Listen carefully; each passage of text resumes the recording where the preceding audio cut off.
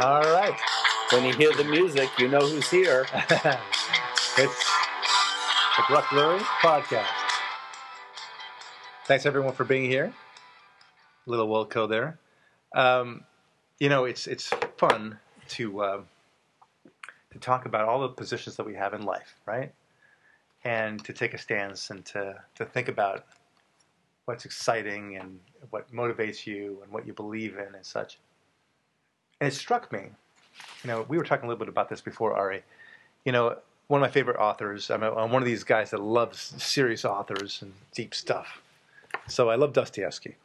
I even like Tolstoy. I like Dostoevsky even more. And he once said in one of his articles, and he wrote prolifically, he said that you cannot really believe in God until you've rejected him. And I remember him writing that and reading that and think to myself, that makes sense. And because, frankly, I went through that process myself. I had rejected God and then come back to God. And I truly appreciate the God thing. And in one way, I'm very envious of those who always have had God in their lives and have adopted God by way of faith alone. It's a really nice thing. I envy them. For me, I came to God through the numbers, statistics, you name it. I got there through the numbers because it made sense to me that there was a God. Not because I believed it, because my parents told me or otherwise. And I'm not mocking that. I think that's wonderful. I'm teaching my kids to believe in God. So as far as I know, my kids believe in God because I've told them that there is a God. Even so, you'll never be able to truly appreciate God or anything for that matter unless you understand the other side of it. It's really simple as that. And I'm going to get to other things, but I want to talk first in the element of God first, because let me explain what I think Dostoevsky meant and at least how it relates to me.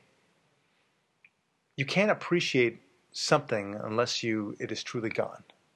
And in our case, God might be gone from our minds.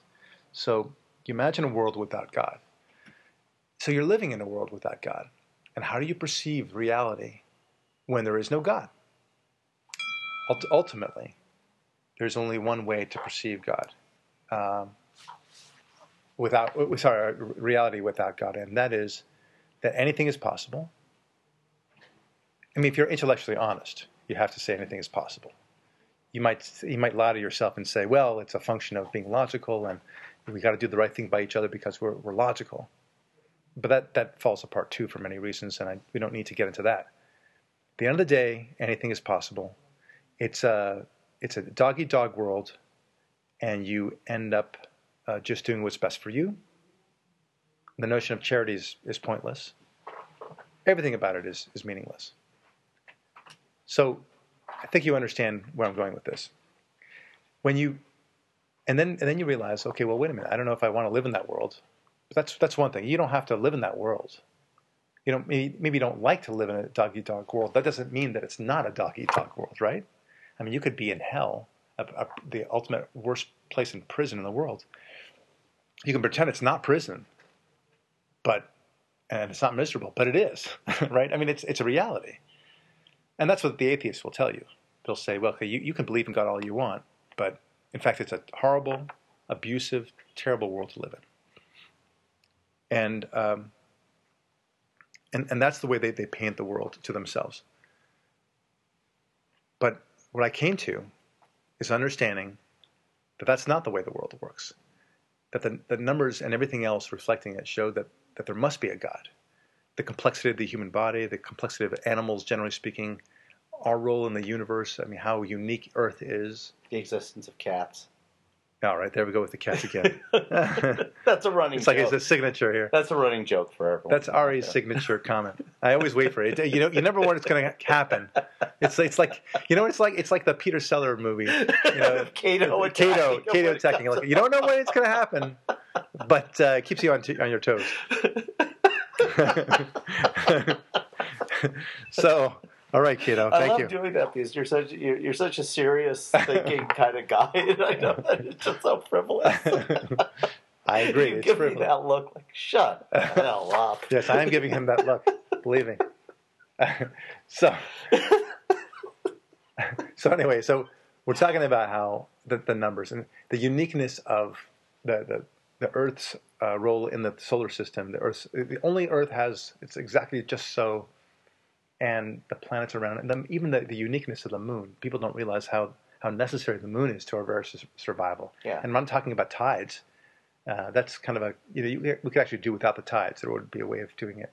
But without the moon, we wouldn't have our 24-hour cycle, and everything would not be in a rhythmic Yeah, and succession. also one of the most amazing ones is the percentage of water that's on the planet and the percentage of water in the human body being exactly the same. Yeah, it's an amazing thing. Ratio. There are all sorts of crazy things associated with it. But you can say, okay, well, look, that's all amazing coincidence.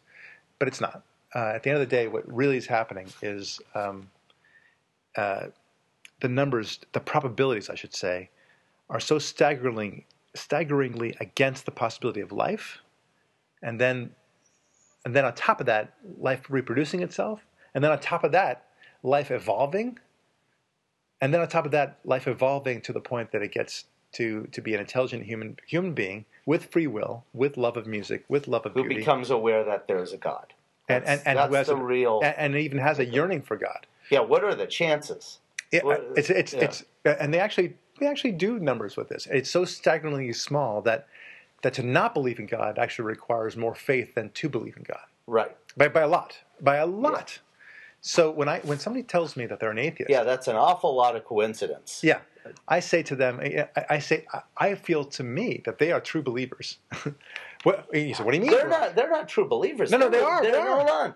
No, the atheist is not a true believer. The atheist is a religious fanatic. Well, that's true. They're beyond true believer. Yeah, they're far more the true believer like you and I. We don't force our dogma on other people. Well, yes, we don't pour unholy water on roads anointed with holy water to de-anoint the roads. Right. No, they're jerks. They're jerks. They can be jerks. There are many good atheists too. My brother among them. But look, the point is that that they are. It's not so much the religious versus the non-religious. It's the atheist is, in a sense, the true believer. And why do I say that? I mean that they must truly believe that all this happened randomly. That takes a tremendous amount of faith. I mean, if you actually pull the numbers together and you say, John, Johnny Atheist. If you ran those numbers together and you said to an atheist, so right. You're betting on this, you're going to bet your life on this, and they right. said yes, wow. Right. That's a believer. Yeah, that's a believer. And you don't have to necessarily, the atheist will come back. You see how I can tell you what the atheist is going to say because I was one of them. The atheist will come back to you and say, oh, yeah, right. And I should believe in God with white beard and he burned the bush and he gave 10 commandments, la-di-da-da-da. Forget about that. Forget about it for a second, I say to the atheist. Forget about the Bible. Altogether you want. But you just do have to acknowledge. Don't go racing to the biblical God. You have to acknowledge at the very least that there is a higher being that created all this. Now, what he looks like, what his ultimate mission is, I don't know. Where he hangs out, what he looks like. We don't know any of that. Yeah. But is he there or isn't he? Right. Is there a creative That's the only question. Yeah. We didn't ask whether or not he wrote this book or that. Right. Yeah. Whether he loves gays or not, or any of those things that are political. No. We're talking about whether or not there is a God that is a creative force. That's it. And you really should answer the question in the affirmative on that one because of the facts are so obvious. And once you establish that to yourself, then you can start wondering to yourself, well, is the Bible true? Does that ring true to you? And then you can go through other things associated with the Bible, which are quite miraculous. Among other things, that the Bible correctly lists the order of the living animals coming onto the scene of the earth exactly correctly, consistent with the fossil record. This is at a time when people didn't know anything about that. So that's pretty amazing. Hey, could be coincidence. Can I ask you something? Yeah. You said that in the absence of God, you could believe in anything. Would that include math that doesn't add up? In other words, when you say 2 + 2 = 4 is a perfect known quantity. Right. 2 and 2 give us 4 of these things, right? Mm-hmm. We know that. Right. If you do not have a basis for belief in the Creator, in the very basic place of where all life comes from. Yes. Could you start believing in anything, and by anything, even numbers not making sense? Yes. And let me prove it to you. Okay. Hold on. Just to say exactly what you just said, G.K. Chesterton, I think is his name, he said, when you don't believe in God, you don't believe in nothing, you believe in anything. Right. And that is true. And to get to your point, it's 2 + 2 = 16. We have something happening right now. It's called global warming. People, there's no math to that, but they claim to have math, and they say 2 + 2 = 16. Right. And we. And it doesn't mean that it actually does equal 16. It means you can believe that it equals 16. They believe it equals because 16. 2 + 2 does equals 4. Right. But that doesn't mean a person believes it equals 4. Right. Global warming is the ultimate groupthink. I've never seen anything like it before. You know what groupthink is, well, right? I don't think there's a difference between global warming belief and communism. It is the exact same. We'll get to mob dynamic. No, I agree with you. But I want to say it's the ultimate groupthink. What is groupthink? Groupthink is a business term where you get a bunch of people all deciding what to do. Yeah, and they lose their self-correcting abilities on each other. Right, because they don't act as checks on each other. Charlie says this is a good idea. It must be a good idea. This is what I think. Then so Johnny thinks it's a good idea. Now you have two people who think it's a good idea. The third guy says, okay, yeah, that sounds good. And the next thing you know, everyone's adopting this thing that could be a terrible idea. I used to be in meetings, and the words would be, yep, yep, yep. That's what they do, and which was the sign that groupthink was going on. I'd go, uh-oh, they just made that sound. It was like a herd of animals making a noise around the water hole. Right. Like, yep, yep, yep. Okay, where are the lions that are let the lions know where we are to kill us. They go, yep, yep, yep. All agree with each other. And I'd be like, wait a minute, that software product doesn't do that. You can't, and then they go, well, he said, mm-hmm. And then they go to the next hour meetings, of directors to vice presidents. They'll all be like, well, we yep here. They're going to yep there. Right. Give it to the CEO. CEO goes, yep, signs off on it. I'm like, oh no. But you know what I mean? It's very funny. Yeah, no, I think that's exactly right. But that's what global warming is. Because global warming, when you actually confront somebody who believes in it, you say to them, have you seen any numbers associated with this? I mean, you actually done any calculations yourself? And they always say the same thing. Well, there's just so many scientists who agree with this. No, they don't say that. You know they what do. They do. They That's use what my friends do. My experience is they use critical theory, and they immediately attack you personally as an unbeliever. Yes. No. I encountered a couple people at the Brentwood Country Mart who were talking about global warming with each other, and I just couldn't stand it. I said, have you heard about ClimateGate? Do you know about the East Anglia ICU? Do you know about Mann and that other guy who were exchanging emails saying falsify the data to prove this? Right. And they say, we don't care, but it's true. You're just an unbeliever. Right. Out of the church. That's right. It is. It is a church. Excommunication. But people think that they are dealing with science when in fact they're not dealing with science. And this is one of the beauties of believing in God. Oddly enough, contrary to what the atheist thinks, the atheist thinks very highly of himself. I say because I used to be one of them. He thinks that he is a man of science and that he goes where the facts lead him. But the funny thing is, the exact reverse is true. The believer, the believer in God at least, is far more skeptical about all science, generally speaking, and wants much more proof than the atheist does. Right, because he trusts God supreme, and he understands man is humbled before God. Thus, if man presents it, we better double-check our facts and make sure 2 and 2 does equal 4 before we believe. Man is flawed. And I was with my sister the other day. We were talking about conspiracies, in fact. I put it to you that if you could take a Venn diagram of all the people who believed in conspiracies and I took all the people who believed in God, that there would be very little overlap. Very little. Yeah. The people who are agnostic or atheist or just to have no sense of religion or God, they're the ones who are going to believe it. I'm not saying all those people believe in conspiracies, but all people who believe in conspiracies tend to be without any sense of God. Right. They are willing to accept. And why? Because the only way to believe a conspiracy is to think that humans are so sophisticated that they can hide, and powerful, that they can hide this grandiose scheme Yeah, the government can just get away with everything. That's right. And every corporation can get away with everything, and not one reporter anywhere will ever discover it. Right. And report it and tell you. Right. So and they're talking about, my sister and her friends were talking about these big schemes, and not that she believed in them. She was just wondering about them, and this and that, and usually involving money. And I said, I take a much lighthearted role about this. I don't believe in conspiracies at all. I think that humans are so frail and so weak and so clumsy. And so unmedia savvy. Unmedia savvy that they can't possibly hold it. I mean, and the proof of that is Watergate. Oh, Bill Clinton, the dress. They can't even get that. But yet, people will try to convince you that there's a conspiracy that no man ever walked on the moon, which is a cute one, by the way. Parenthetically, I always ask, okay, so no man walked on the moon? That's right. And they did all this thing. Yes, I grant you, Barak, it's a very sophisticated conspiracy, but they did it. And I said, wow. After they did it, they must have really patted themselves on the back and say, we got away with that crap. Huh? Right. Yes, well, I guess so. Whoa, that was a close one. If we didn't pull that off, people would still doubt Kennedy. Right. Right. So then I say to them, wow, they did that. And then they said, let's do it again. Right. They did it 3 more times. And they even screwed up one of the missions. That's right. Apollo 13. They must have screwed up. That must have been also part of the conspiracy. Right. To create a fake moon disaster. Yeah. So I just think that's very cute. Anyway, conspiracies abound, and that's the theory. And there are usually people that are not believers. So I don't want to digress too much because I want to talk about the notion of understanding and appreciating the other side. That's really where we started this whole thing.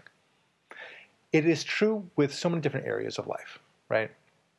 You can't really understand, let's say, you can't understand a legal case without really trying to turn the tables and understand what the other side's going to say.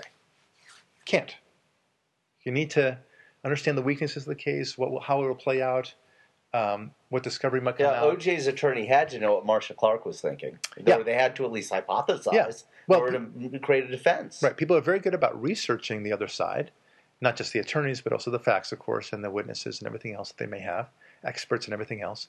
And only then can you truly appreciate your side. If you only argued your own side, you'd be a bad lawyer. You would be bad. And I think that's true, generally speaking, in life, with whatever argument you have. Now, look, you and I are both very pro-Israel, for example. And, we need to understand what the other side is saying. And we do understand. We actually listen to them. And that makes us more effective advocates. The other side, and as we sit here today, it's ironic, not ironic, but coincidental, there's a big demonstration out in the street. No, it's not big. It's 15 Hey, people. you kind of contradict me every time.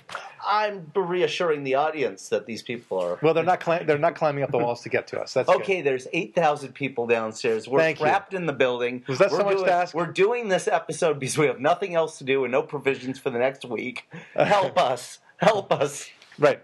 Save us, Obi-Wan. How much more battery life in this computer? Anyway, those people, and Ari, you confronted them just before you came here, and you started asking them questions. And, of course, they weren't able to answer any of the questions. It's clear that most of the time it just never dawns on them to even think certain questions. I think they have asked and answered the questions, but here's the thing.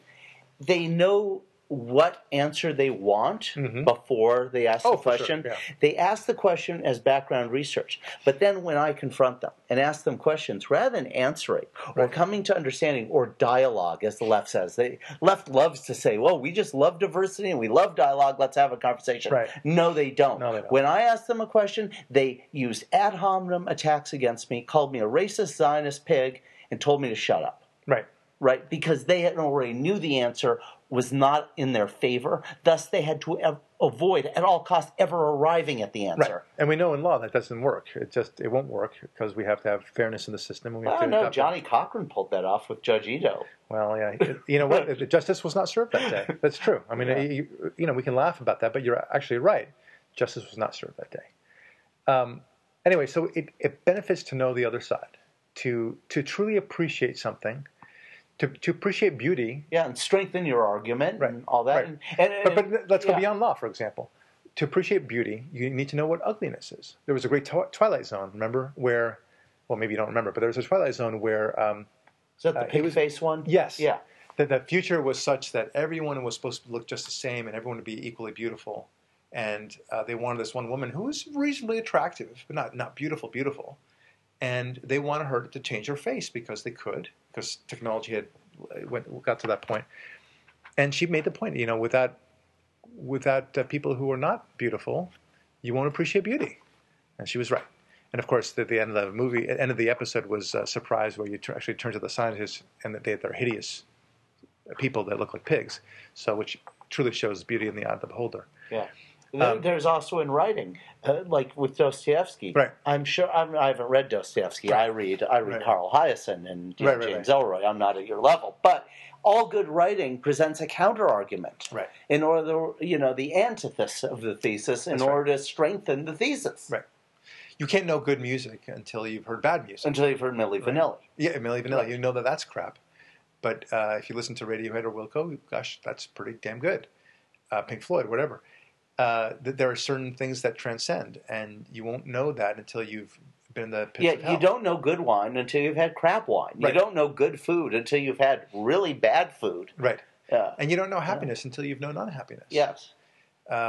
It's a remarkable thing, and we can only appreciate something when we've been and seen the opposite of those things. Yeah, that's an interesting kind of way of thinking, because you know how a lot of times you'll hear the question posed, well, does a blind man know what blue looks like? Right. Well, okay, whatever, that may be the case. But if you have eyesight, do you really appreciate it? Mm-hmm. Or only when you think what it's like to be blind do you start to appreciate it? Right. Which is sort of a different, more nuanced argument above. Well, this is what I love about believing in God, and this is going back to God a little bit. When we go to Yom Kippur services or Rosh Hashanah, we often thank God for many different things. But what I love about it is that it re-triggers the things that we should be grateful about, that we do take for granted. Just like you said, thank you, God, for our eyesight, right? Thank you, God, for giving us the ability to love. Thank you, God, for whatever we do have, the food that's on our table. It makes us appreciate where we could be. We could be blind. We could be poor. We could be hungry. Yeah, and how basic those things are that we take for granted. And it doesn't matter how many Ferraris or Porsches you have. If you can't see and can't drive them and can't look at them, right? What's the point? Yeah. Doesn't matter how good looking your wife is if you can't look at her. That's true. That's true. It's really true. And there's something just very majestic about that, the ability to understand differences. And here we go now, not full circle, but to a major point, which is the liberal mindset wants everything to be the same, right? And equal. And what will that lead to? And given that we just spoke about it'll lead to awfulness everywhere. Right. And no appreciation. Equal awfulness. Equal awfulness, but no one will appreciate anything. Right. No one will appreciate a great strawberry. No one will appreciate great music. I mean, really, to take it to its logical extension, what they really want is that nobody should be more talented than the other in music or in football or in writing or in lawyering or being a doctor or whatever it might be that they have a talent in. No one should have that talent because that's the natural extension of it. Yeah. Because, but the one area where they do want everyone to be equal, they seem to accept that, but they want everyone to be equal when it comes to money. But why? Some people are more talented at making money than others. I don't count myself as one of those being exceptionally talented at making money. I make decent money, but am I like Warren Buffett or Could you pass some of that gold? I want to eat some too. Yes, ixnay on the gold, man. It kind of undermines my entire argument. You know that saying from Monty Python, all the gold I could eat. Remember that from Life of Brian? Yeah, I remember that. Yeah. Did you ever go to the Soviet Union? No, I've wanted to. I never wanted to. Fancy that. But a couple of years ago, I was on a cruise, and one of the stops we went to was the city of Halifax in Canada. Mm-hmm, mm-hmm. And some of the architecture in Canada, especially in this port city, I don't know why the cruise went there, but it did, were almost Soviet-style buildings. They had those dates on them, and they were from 1953 and 1955. Huh. And these were super gigantic gray government buildings with no personality. And it was a gray, horrible, overcast day. Right. It looked very Soviet. And I couldn't help but think that the negation of the negation of Soviet or collectivism or socialist ideas of thought ended at a place like this of absolute dreariness, overpoweringly large government institutions, reducing the individual to the size of an ant. All the individuals who were the size of the ant had no power over this edifice, no relation to it other than being submissive. And it made me think about the terms that you were just describing. And of course, once you've accepted that this thing is superior and you are always inferior to it, what's the point of ever striving to be anything? Because you will always be, as Mao would say, crushed by the wheel of history. Right. It's and that's the way they look at it. And they want that to happen. They want the individual crushed by it. There's an impulse, and I felt this impulse. When you're an atheist, you so have contempt for the way things are. It's hard to describe that. This is, without having been an atheist, it's hard to explain to people. The atheist mind, at some point, and I'm talking about true atheists. A lot of people listening might say, "Well, I don't really believe." No, in you're God, talking about people who are actively against God, right? Against theism. Yeah. Not agnostic, not people who go, "Well, I don't know, maybe, sort of." Especially in their younger years, they have a very destructive bone in their bodies. They feel that they know better. Let's get rid of everything that we see. It's a nihilistic approach. Yeah, those yellow lines on the road. Why have them? Exactly. Right? Stoplights. Why have them? Yeah, they're all about why do things need to be this way? And I mean, there's some element of good to that, of course, but they are really a very destructive mentality. They don't appreciate all that it took to get to this. The nurturing and the time and the many wars that it took finally to get some things right. Not everything to running water, electricity, education, safe streets, basic things that we so take for granted now. Yeah. They're in their mind. It's like the Michael Moore when he said we should replace capitalism, and then somebody asked him, "Well, what kind of system?" And he said, literally on camera, "I don't know. Something. We'll figure it out." In other words, with nothing, which is anything. Right. And that's what it is. Yeah. Well, actually, he couldn't say what he actually wants. Like those protesters that I asked. Right. What does he want? He wants to be king and be able to decree and rule by fiat against all us stupid idiots who have no wisdom to run our own lives. That's right. They're dictators, but they think they'll be better dictators than everyone else. This is the first time. This is a beautiful, wonderful dictatorship. That's what they want. Yeah. And they never learn from history. They never understand that you have to have balance of power. Yeah. Do you think Hitler really wanted to spend all that effort sending people to those disposal camps, or was it just what is the natural course of things when you have that kind of mindset that I must rule? He certainly thought that he was he personally thought that he was a wonderful man. Right, and he was just disposing of some unwantables, some inconvenient whatever it is that are going to stop us from arriving at this wonderful utopia I see in my mind. I see it. We can be there right now if we would just get rid of them. Right, get rid of the people who don't share my vision. The ultimate groupthink, isn't it? Yeah. So. Look, we started it off, and we'll end it right now. Well, I have one quick question before we end. Yeah. I'm sorry. That's good. Back to the math question. Yes.